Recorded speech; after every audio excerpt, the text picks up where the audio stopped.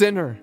If you ask me how Christ can save you, I tell you this: He can save you because He did not save Himself. He can save you because He took your guilt and endured your punishment. There is no way of salvation apart from the satisfaction of divine justice. Either the sinner must die, or else someone must die for him.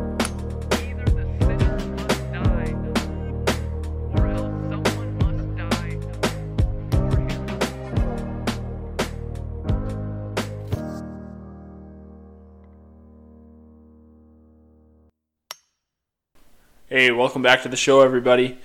After a 2-month layoff, we are back. The Gospel Enthusiast podcast is ready to go. So we're going to do things a little bit different after this layoff. We're going to at least different with this episode, we're just going to jump right into the conversation that we were having, that we happened to hit record on. So enjoy the conversation, and we hope it blesses you. Did you hit record on it? Yeah. Okay, good. Oh, nice. That was subtle. It was flawless.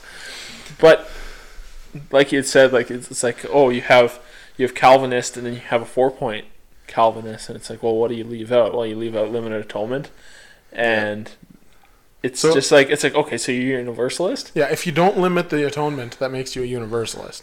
Because if you believe everyone gets to heaven, or like if you don't believe everyone gets to heaven, you limit the atonement. Yeah. It's simple. It's in one way or another, you're limiting it. Sorry, totally twisted my tongue there. But ultimately, this isn't the topic we're talking about. Yeah. I guess it's that's the doctrine of Calvinism. Tulip, but I guess we're not.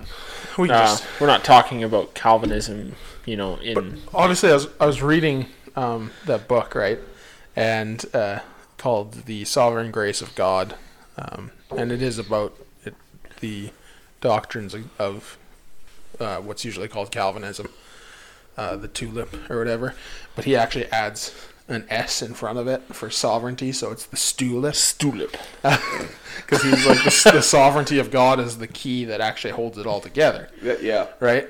And so obviously people have issue with that. So in going through the book, one of the common threads is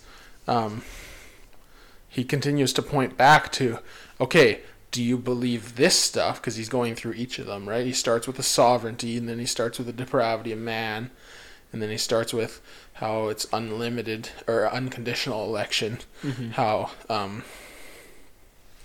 God's choosing us or choosing those his elect is not based on something of themselves that they did. That's the unconditional election. And then he continues to progress, and he's like, okay, if you believe this, then you can't really argue with this. Like, that's the thing about 4-point, what people would call 4-point Calvinists, and not Arminians. Yeah. Not to say, that we necessarily call ourselves Calvinists. I don't like being titled that anyways. Right. It's just, because it's what the Bible says is what I've found in reading it. But if you believe the total depravity of man, not that we are as evil as we can be, but that we're completely incapable of turning to God, then you would believe that there's nothing in us that God would choose us for. There's no reason, nothing we could do is good, so therefore nothing God could choose us for. So then you believe in unconditional election. Yeah, I guess the one point that I would make there is that when it comes to there are a lot of people who believe I'm not a bad person, and even they're wrong.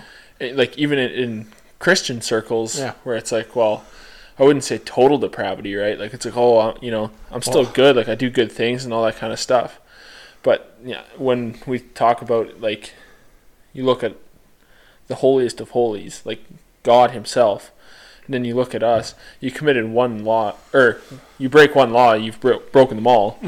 And I guess obviously if they don't like the total depravity, maybe a better way of saying it is man's inability. Complete inability is another way that it's called often, is because man has no ability. Man is... but if you don't believe that man is depraved or has sinned against God, or if you don't believe that, it's like, oh, I'm not so bad that I can come into God's presence, that to me doesn't make any sense. Like, how can you expect to come before such a vast and holy God with saying I am good in my own way? And that's the problem that most Christians these days have, is that they don't know that, they don't believe that, and that's something that we've discussed, right? Why we share the gospel the way we share the gospel, is that man, as I think is it Thomas Watson who said that until sin be bitter, Christ will not be sweet. Like, until we realize our necessity and our complete inability, then why would we ever turn to Christ, right? And so that's what the T often called tulip, right? And so ultimately that progresses through, there's no condition of ours that God chose us because of. And then it goes to limited atonement, which people hate because it seems the common misconception is people believe that God, that there are people who won't be saved, who want to be saved because they're not of the elect, right? Like people who want Christ, that won't be saved because they're not of the elect, but that's not the case. Yeah, because Jesus himself says, all who call upon the name of the Lord will be saved. Yeah. You're not going to want to call upon the name of the Lord unless, you have been saved. Like, you can't. Yeah. Yeah. Yeah. And that's the thing. God doesn't give anyone what they don't want, right? If someone's going to hell, no one's going to go to hell wanting Jesus. Yeah. They'll go to hell because they loved their sin. They'll go to hell because they wanted their sin. They wanted the pleasures and all that more than they wanted Christ. Mm-hmm. And then what God is giving them is not unjust. He's actually giving them justice.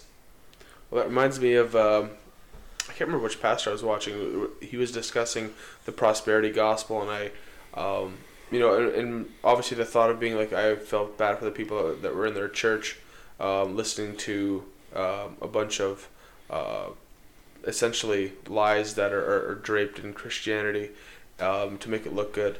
And then he said, in as much as they are being lied to, that is true, they're also there because they want to hear that. They want to be prosperous. They want to have what is being preached. And so it's not that they necessarily even want Christ. They just want that stuff. And it just shows the condition of man.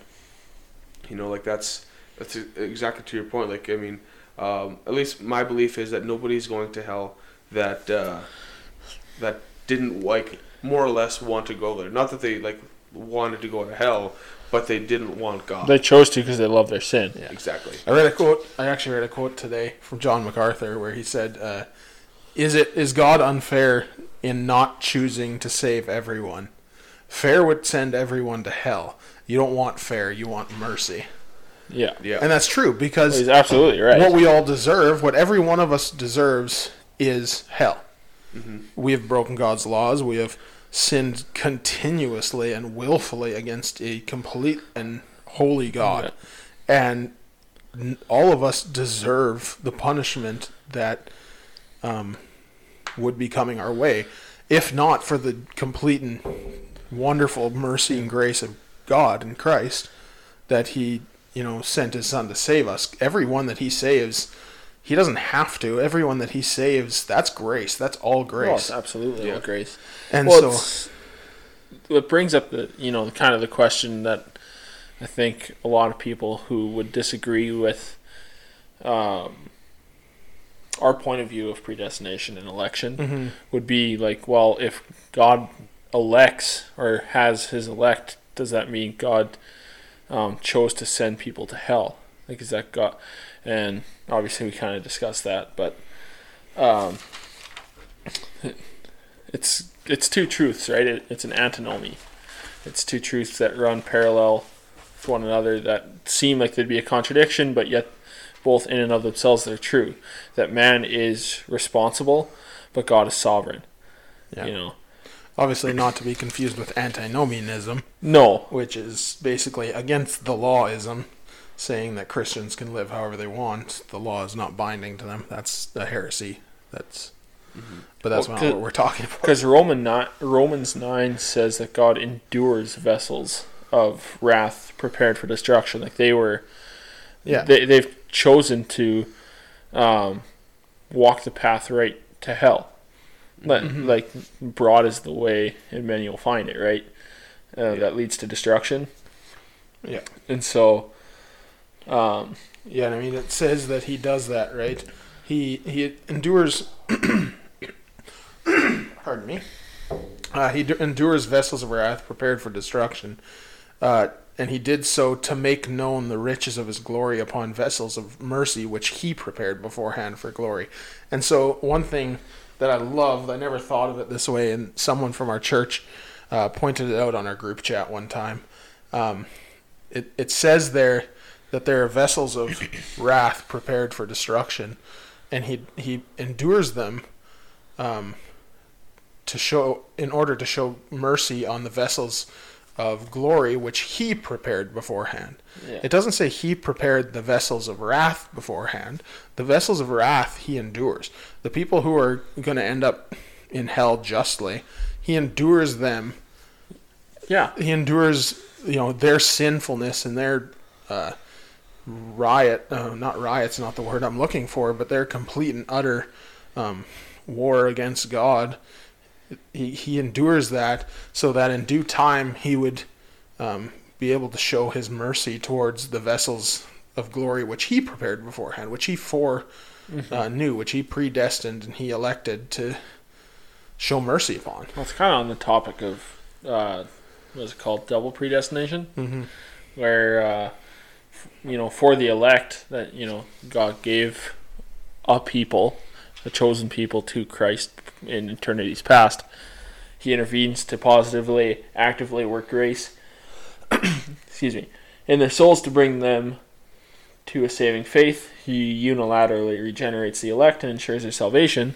For the reprobate, for those who are dead in sin and lost, who will not be saved, God does not work evil in them or prevent the reprobate from coming to the faith. He passes over them, leaving them to their own sinful desires. So our lusts, it's what they want.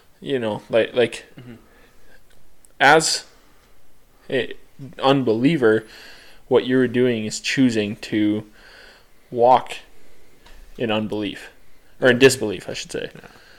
And I was reading today in the London Baptist Confession of 1689, and when it talks about man's will, it talks about man, by his fall into state of sin, has completely lost all ability of will to perform any of the good, spiritual good which accompanies salvation. As a natural man, he is altogether averse to spiritual good and dead in sin. He is not able by his own strength to convert himself or prepare himself for conversion.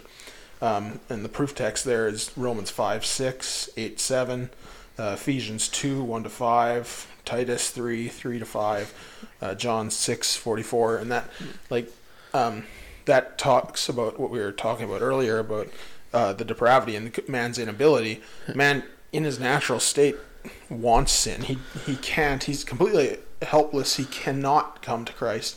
And then you were talking about sort of the double predestination, I guess, or the effectual calling of God. Yeah. Where God calls those to himself, and that that part I was just reading was point 3 in chapter 9 of the Confession.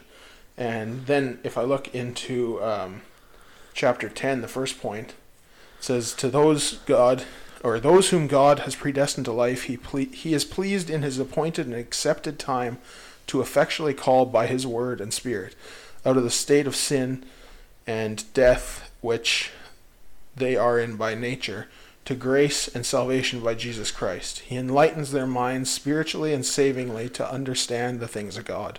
He takes away their heart of stone and gives to them a heart of flesh. He renews their wills, and by his almighty power causes them to desire and pursue that which is good. He effectually draws them to Jesus Christ, yet in such a way that they come absolutely freely, being made willing by his grace. So he changes their hearts. That's where it talks about, is it Ezekiel where it talks, or where is it that it talks about giving them a heart of flesh? Ezekiel. That's Ezekiel, right? 36, I believe. And like that's exactly the same. Like he gives them a heart of flesh and makes them want to come to Christ, right? And so we had talked about previously, I don't know if it was it earlier or was it during this session, where we had talked about, I forgot what I was going to say. But it was something that Alistair Begg had said in that one sermon that we had watched, right? Where, was it the quote that I had? Possibly. What was that? Let me quickly find it for you. First, we need to realize there are none that seeketh after God. So the individual who begins to turn their gaze towards God, although they may not even realize it, is bearing testimony to the fact that God is already at work in their life. Right, yeah, exactly that. Because we don't seek God and are completely unable to do so. Then when someone does turn to Christ, it's something they don't think of and something they don't realize is that God has already been working in them before they can do so. Yeah. So then I guess a question would be from, the other side, and I'm going to ask you guys this. John 3. For God, John 3:16, for God so loved the world, right? That he gave his only begotten Son. Is that a call to everybody? Yeah, that's a good question. Because I was going through John 3. This was a while back, and that's a common refutation, I guess you could say, of Reformed doctrine. And at the same time, I would say John 3 is also a chapter that I would use for a proof text of Reformed doctrine. Of God, especially of God's sovereignty in selection. I was going to say salvation and election, but go ahead, Ben. Just give me a second here. I'm just going to go through... John 3:16 here. It says here, for God so loved the world that he gave his only Son, that whosoever believes in him should not perish but have eternal life. That's true, 100% true. But then when we continue reading, we can get farther into this. For God did not send his Son into the world to condemn the world, but in order that the world might be saved through him. It's like, okay, cool, we're not condemned. Verse 18, whoever believes in him not... Whoever believes in him is not condemned, but whoever does not believe is condemned already. So, if you don't believe in God, if you don't believe in Jesus Christ, the only Son, the propitiation for our sins, you're already condemned,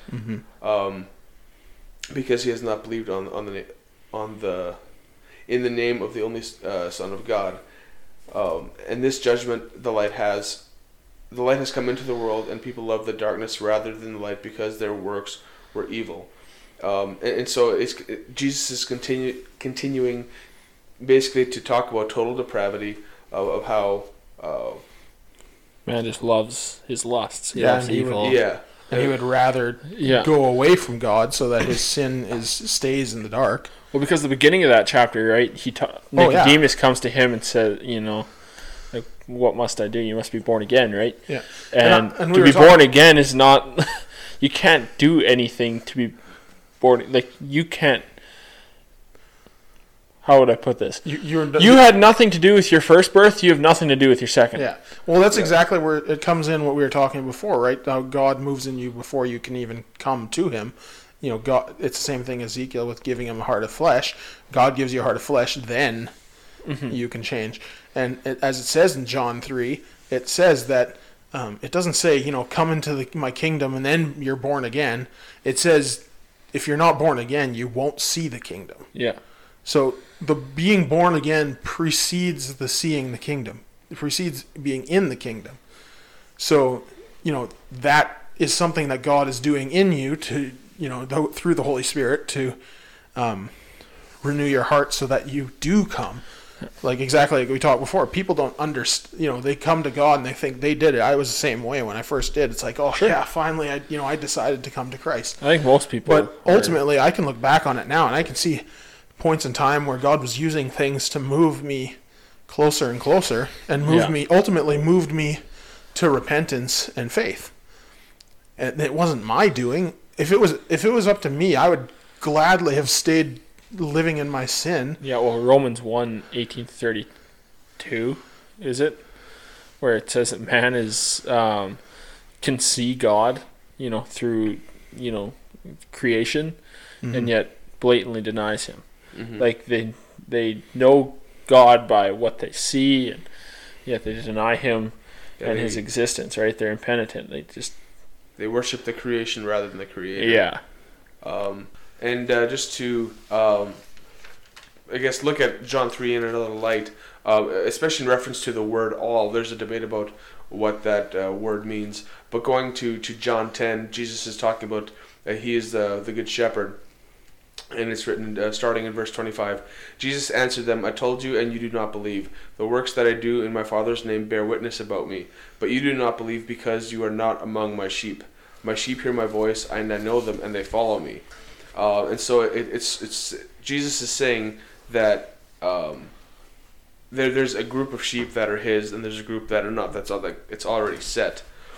And speaking about sheep, the story of the lost sheep. Notice how the sheep that was lost did not seek out the shepherd. The sheep that was lost, stayed lost until the shepherd left the 99 for that one sheep. That's a really good point. Yeah, and even in the John 10 that you were talking about there, the way it's worded, right, is it's not, you're not my sheep because you don't believe. It says, you don't believe because you're not my sheep. Mm-hmm. And think also in the way of prayer, how one prays is, even if you believe in election or you don't. If you believe in free will, yeah. Or you believe in free will, I should say. Everyone, if they're praying for someone to be saved, will pray in the same way. And they'll pray, God, open their eyes. God, have mercy on them. God. See, that's the funny thing, right? Is even those people who are against, like, the sovereignty of God or the this way of thinking, right? This that God stirs it up and stuff. Their prayer still is when praying for someone's salvation is still praying sovereignty of God. It's still praying that God would act first. Yeah, exactly. So, but yeah, that's kind of my point was that regardless of your belief in man's free will of choosing, or that God does the work, like that He's the one to act, the way you pray for someone else to be saved is that God will act. Yeah. So in a way, there is, that Calvinist air quotes. People couldn't see that. Sorry. Yeah, you did the air quotes. I did the air quotes and then my bad. But there's that Calvinist quote unquote way of prayer, and it's biblical because God initiates. Yeah, God needs to act first before we could ever come to Him, right? Mm-hmm. And there's another thing with salvation and the sovereignty of God in it, is if it's our choice, then how can we trust it to be carried through to the end? And that's that last... Well, we couldn't. Exactly. That's that last letter in... We didn't mean to start the talk on the tulip thing, but I might as well close it out with the P, the perseverance of the saints, or the preservation of the saints, as it's sometimes called, is that God will help us endure to the end. When you're... Like, I'm not a father. I'm, like, nowhere close. You need to have a date before None you of can us get are. You need to have a date before you can get a girlfriend, before you can get a wife, before you can have kids. Anyways. Just for those out there who think that you can have kids before marriage. Sin. No. No, to be serious, though. We got a bit off topic. But to be serious, right? It's like, if I had a son, and we were going to walk across the street, if I was relying on my son to hold my hand to cross the street, there would be, or if I was the son, let's say, holding my father's hand to cross the street, I could let go at any time. But because it's God who instigates salvation and who causes us to persevere, it's our Father who's holding our hand. Yeah. And so we can trust that He won't let us go. And that, that brings us to John, where it talks in John 6, right? Where it talks about all those who come to me, I will not cast out. And where the Father's will is, where it says in John 6:40, where it says, this is the will of my Father, that everyone who beholds the Son and believes in me will have eternal life, and I myself will raise them up on the last day. And it says I should have gone in 39, where it says, this is the will of the Father, of him who sent me, that of all he has given me, I lose nothing but raise it up on the last day. That's the verse I meant. But well, and then you have to, in that same chapter, in verse 44, no one can come to me unless the Father who sent me draws him, and I will raise him up on the last day. And in verse 65, it says, and he was saying, for this reason I have said to you that no one can come to me unless it has been granted from him from the Father. Mm-hmm. So you didn't save yourself. Mm-mm. God saved you. Yep. You didn't come to Christ, even if you believe that. It's like, well, I believe that it is by grace alone, through faith alone. Absolutely.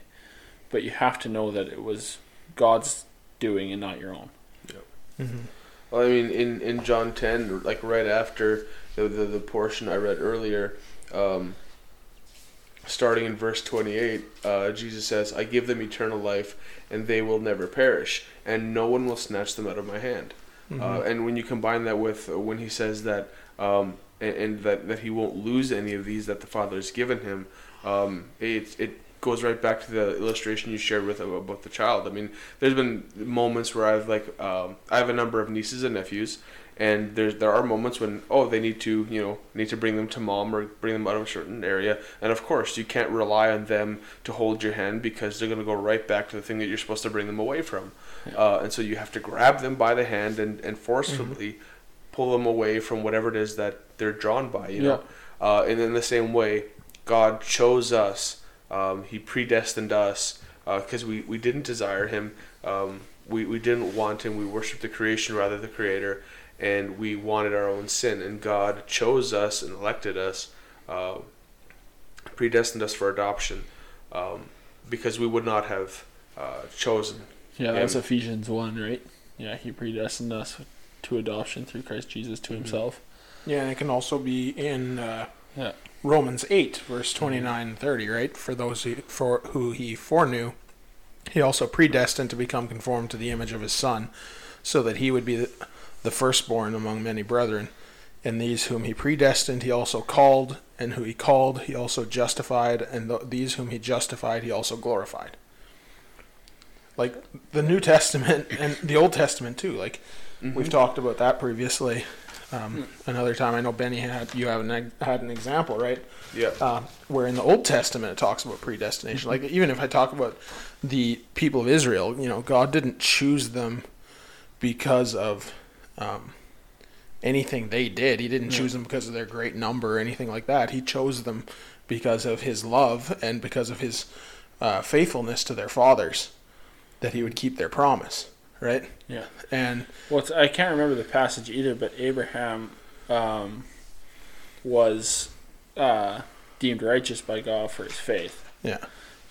That he had faith that, God was going to deliver him when he brought his son up to the altar. And even when God makes I'm trying to think of the word deal is the first one that comes to my mind, but that's not a promise. Let's just say it's a promise. With Abraham, he does so and he instigates it himself. He does it himself, that he's the one who's going to be, that God is the one who's going to be. Abraham's in a deep sleep and God passed through the pieces of the animal and stuff to show that he's going to be the one responsible for keeping the promise. Yeah.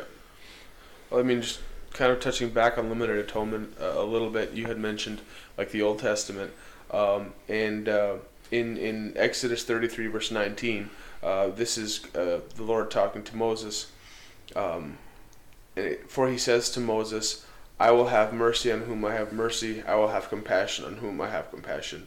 And basically God is stating, I am God, I am sovereign, this is completely my choice, 100%. And then we get an example of this in Luke 4, verse 25 to 27. Jesus is recounting two different stories. And in King 17, there's a widow named Zarephath. And there were many widows in that time, but God sent Elijah only to her. And there were many lepers in the time of Elisha, but only Naaman the Syrian was healed. I don't believe that they're found in the same passage. I don't recall where the second passage is, but Jesus does talk about them both. And kind of saying how like there was, if God wanted specifically just to heal everyone, to do that for everyone, then he would have, but he didn't. So the fact that he chose Zarephath and Naaman, and he chooses the elect, is not not a new idea. Sorry, it's from the beginning. Yeah. Yeah, it's throughout the Old Testament with his people and with throughout like Noah and the ark. Everyone, God saw that every intent of the heart of man was wicked continuously, but yet, Braden's making noise. Yet Noah found favor with God, but it was not. That can't be because of something Noah did. No, it was nothing. Yeah, Noah did. God chose Noah to be the one to. Yeah. And yeah. Well, I mean, like the God took a lot of how was it phrased once? A lot of the characters, all the major or most of the major characters of the Bible, were blemished in some way. Like there was pains taken to make sure that they were blemished in some way. When you look at David, for example, how he not only did he sleep with another man's wife, but he tried to deceive the man about it, and then eventually had him killed because he just wasn't getting. Well, you put him on the front line by himself. Yeah. By himself. Yeah. The rest of the army drew back just to make sure he was dead. And it's brutal. Yeah, it's rough. And there's stories of different stuff happening. Like Moses, he killed a man before he became the leader of Israel. There's stories throughout the Bible about these major characters that have major flaws, and it's just showing how we can't, like, God isn't choosing people because of their attributes. No. I mean, like the one story, like what was saying, there's all these different people that have all these different deficiencies and attributes and sins in their life, and the one was that Lazarus was dead and God chose him. Like it's true. That's true. Yeah. He didn't call everyone out of the grave. He called Lazarus. Exactly. Well, he called him by name, because if he didn't call him by name, the entire grave would come forth. Yeah. So, but the one point I guess I would make would be that if God is not sovereign over everything, because there will be people who say, well, free will, right? If God is not sovereign over everything, including salvation, what kind of God is that to serve? Like, why would we serve a God who is not in control? Right. He is completely in control. He is totally worth our service, totally worth our praise, totally worth our adoration and love, because without him, we literally can do nothing. It is complete grace. Yeah. And there is this form of free will, right? Because God did give, I'm just going to go back to what I read here in the London Baptist Confession. And it's not, the thing is, it's a misconception how people see it, right? If I go back to chapter 9 of the London Baptist Confession, and I look at point 1 and point 2. So I'll start with point 1. It said, God has endued the will of man by nature with liberty and the power to choose and to act upon his choice. This free will is neither forced nor destined by any necessity of nature to do good or evil. And then in point 2 it says, man in his original state of innocency had freedom and power to will and to do that which was good and well-pleasing to God, but he was unstable so that he might fall from this condition. And then like I talked about, it goes to point 3 that we talked about earlier, where it says that man, by his fall into the state of sin, has completely lost all ability to of will to perform any of the spiritual good which accompanies salvation. And he is, as a natural man, completely averse to spiritual good and dead in sin. And like that just, it talks that we're, completely enabled by will. See, the Bible talks multiple times how we are enslaved. Mm-hmm. You're a slave either one way or another. A song I've been listening to recently, is the way it says it is, we're all slaves. One kills, one saves. Mm-hmm. So you're either a slave to sin, where your will, you have a free will, but your will chooses sin. You have, those who are not in Christ have the utter inability to choose. They're just going to choose sinful things. Everything they'll choose will be sinful, because that's what their will is enslaved to. Then when God saves us, he allows our will to be able to choose the things of God. He enables our will to have the ability to choose the things of God, but being imperfect, we still choose sin at time to time. Mm-hmm. The saved man will hate that. All right, we all agree that we absolutely hate it. The free man will hate that when he chooses sin, but he has that ability to now choose God. But before God enables us to be able to do so, we can't. Yeah. And one thing I'd like to point out too is that often an argument against Calvinism, people would say, well, am I predestined to have macaroni or spaghetti and silly things like that? And obviously we have some form of free will. That's obvious. We make choices every day. This doctrine is saying that the choice that we cannot make in of ourselves is to choose to serve God, that we cannot choose Christ in our own, like we don't have that capacity. We can choose what pants we wear. We can choose what sin we want to commit that day. We can choose what we want to eat, but we cannot choose to serve Christ outside of Christ choosing us. To be fair, God knew all those things before the world began. That's also true. Because what I was going to say is, like, we're so flippant to think that, life is chance. Like, we're going to anything can happen at any time. Mm-hmm. God is in control of everything. Yeah, like he knows it all. The one quote by R.C. Sproul that I have written here is, there's not one piece of cosmic dust that is outside the scope of God's sovereign providence. Yeah. Yeah. I think we used something similar. We used it last time. Yeah. But also that how he's used every single decision ever by billions of people on this earth to all wrap up to his will. Yeah, I mean, he knew who your third grade teacher was going to be, right? Like, yeah, it's an antinomy where we are living life. We're making choices daily. We know that's true. At the same time, everything is predestined. God has everything in control. So it's not a paradox. It's not like these are two things that are what's the word I'm looking for? Contradicting each other. Yeah. They're actually parallel. Yeah, I guess that that goes with, like, there's that Spurgeon quote, right, where it's talking about how do you what's the word I'm looking for? These two things. How do you reconcile? How do you reconcile, God's sovereignty and salvation and, man making a choice or that type of thing, right? And he's like, well, how do you don't have to reconcile friends. Like, yeah, they actually work together. But ultimately we see that God moves first before we can will to come to him, right? Yeah, absolutely. And so this brings us to a big topic that comes up with this is evangelism. If God is sovereign in salvation and God has his elect and he will bring his elect to himself, like he'll draw them to himself, then why evangelize is often the point. But the thing is,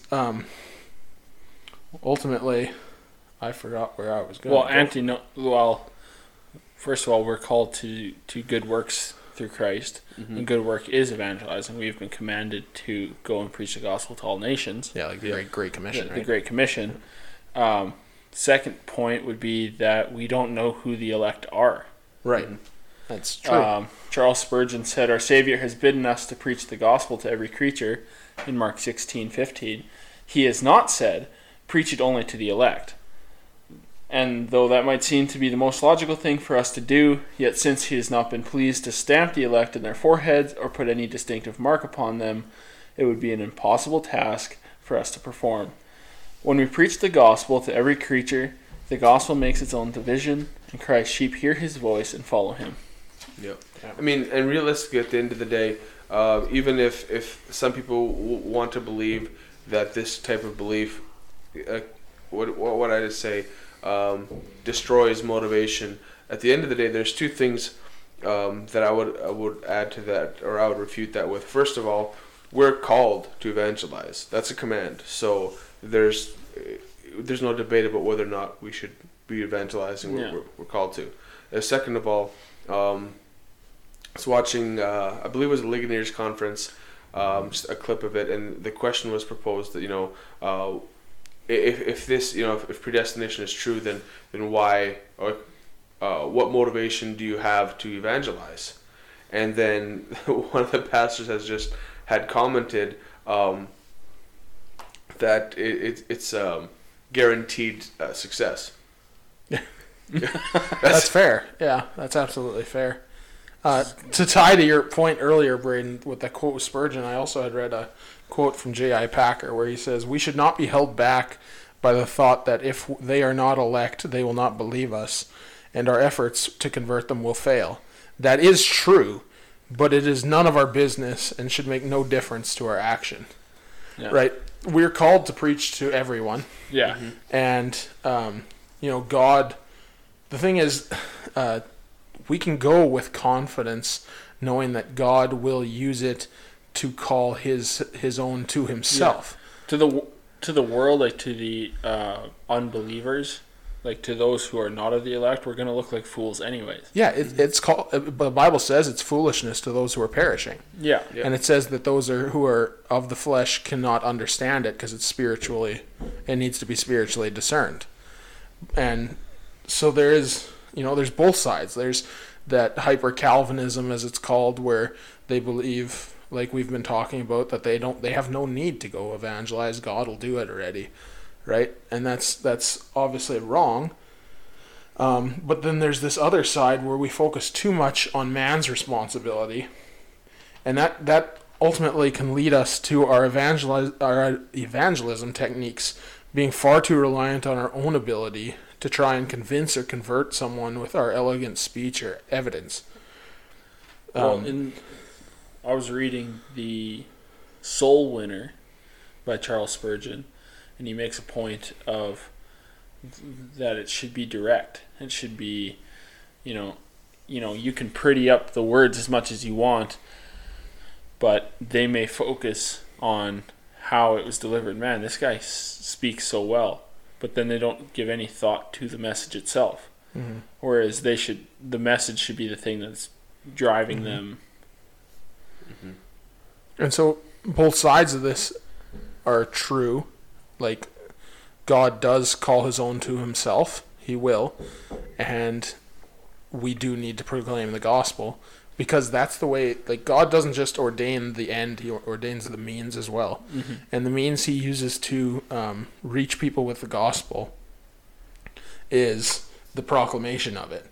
As it says in Romans 10:14-17, where it says, how will they hear if no one goes, or no one preaches, and how will they preach if no one sends? And then later on in 17, where it says, faith comes by hearing, and hearing the word of Christ. So that's the means that he uses, but he is still the one who draws and the one who gives the increase. When Paul talks about, we sow and we water, but God gives the increase. God's ultimately the one who's going to call his own to himself. It just, he does it through the proclamation of the gospel. There's also a good point there where he's like, well, you say, oh, we're from Apollos, or we're from Paul, and it's just like, it's kind of similar to the conversation between Calvinists and those who are non-Calvinists. But it's just like, it doesn't, doesn't matter. Are you sowing seeds for God? Are you watering for Christ? Do you believe in Jesus as the way, the truth, and the life? And so that's how this ties in with the verse where it says, all who call on him will be saved. He will call them to himself, and then they will respond. And then all who call on him will be saved. There will not be people who call on him in faith that will go to hell. Right. That's not going to happen, because Jesus, literally the verse just barely says. Yeah. But well, there's another verse that's very similar to it. Like I think Jesus says that all those who come to the Father, he will by no means turn away. So just the idea that if someone is in faith coming to the Father, obviously through Christ, there won't be, like, no one's going to be earnestly searching for Christ and searching the Scriptures and believing in Christ, while because they're not part of the elect, they're not saved. That's not at all biblical either. Yeah. And so God's sovereignty, really, like we discussed before, is the reason why people pray for God to move, for God to change people's hearts. But it is also the reason why we thank God for people's salvation, right? Because we're not responsible for changing anyone. We just proclaim the gospel, and it's God who gives the increase, God who moves. And on the whole thing of election, as we kind of start winding down this episode, I did have a quote where it talks about, I talked earlier with a quote about the fairness, but there's this quote I came across from R.C. Sproul where he says, if God sovereignly chooses to bestow his grace on some sinners and withhold his grace from other sinners, is there any violation of justice? If God allows some sinners to perish, is he treating them unjustly? Of course not. One group receives grace, the other receives justice. No one receives injustice. Oh, I love that quote. Yeah. And that talks, like, that's the thing, right? Yeah. Because people seem to think there's this unfairness that God would save some and not save others. Yeah. But the truth is, we all deserve hell. Ridiculously bad sinners is what we are, and we deserve hell. And so that is justice. God is just. And if he gave us all justice, that would be hell for all of us. What's the reminder of Ephesians 2 is that you were dead.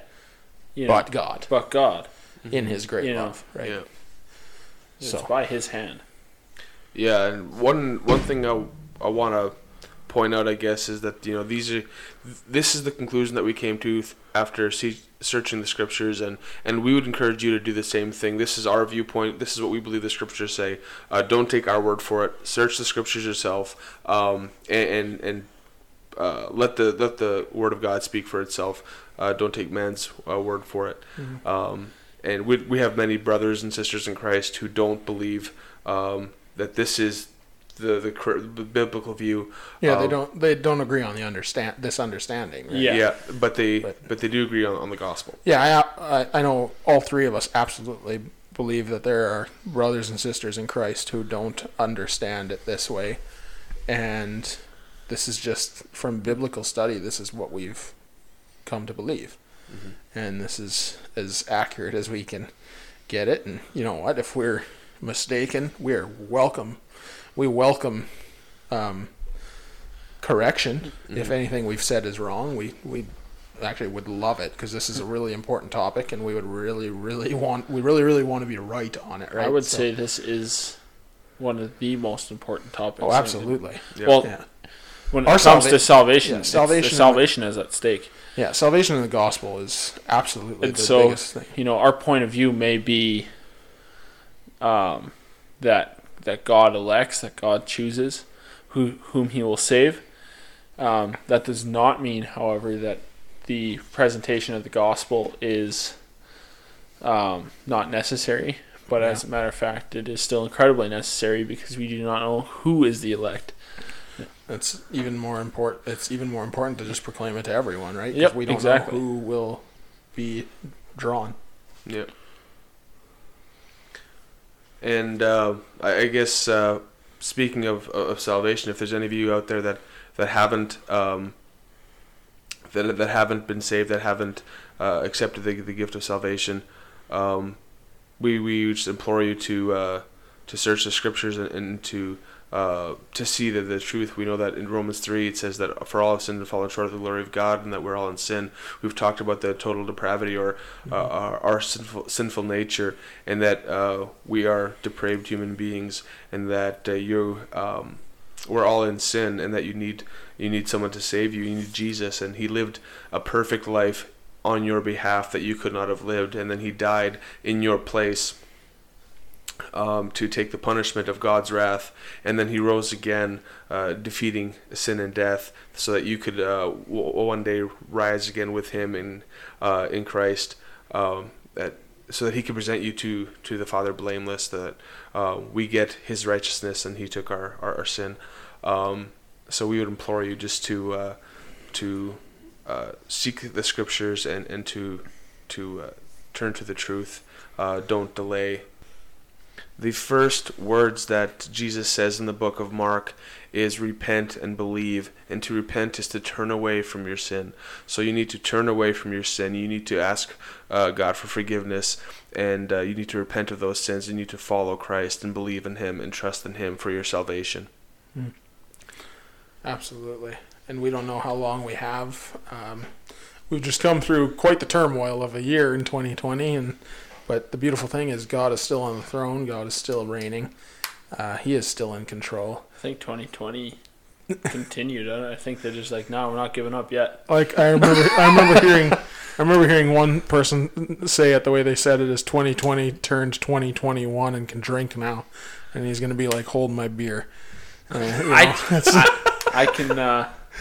can improve on your methods in the word of strong bad. But ultimately, the beauty is God is still on the throne. God is still in control. He is still sovereign. So if one thing I would point out is, I can see how there'd be a lot of fear.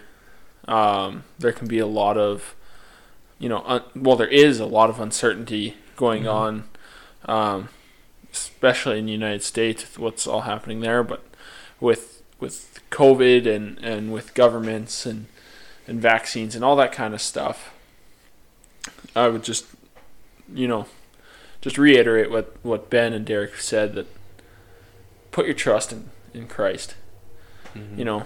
In Christ you don't have to fear for these things, for your hope and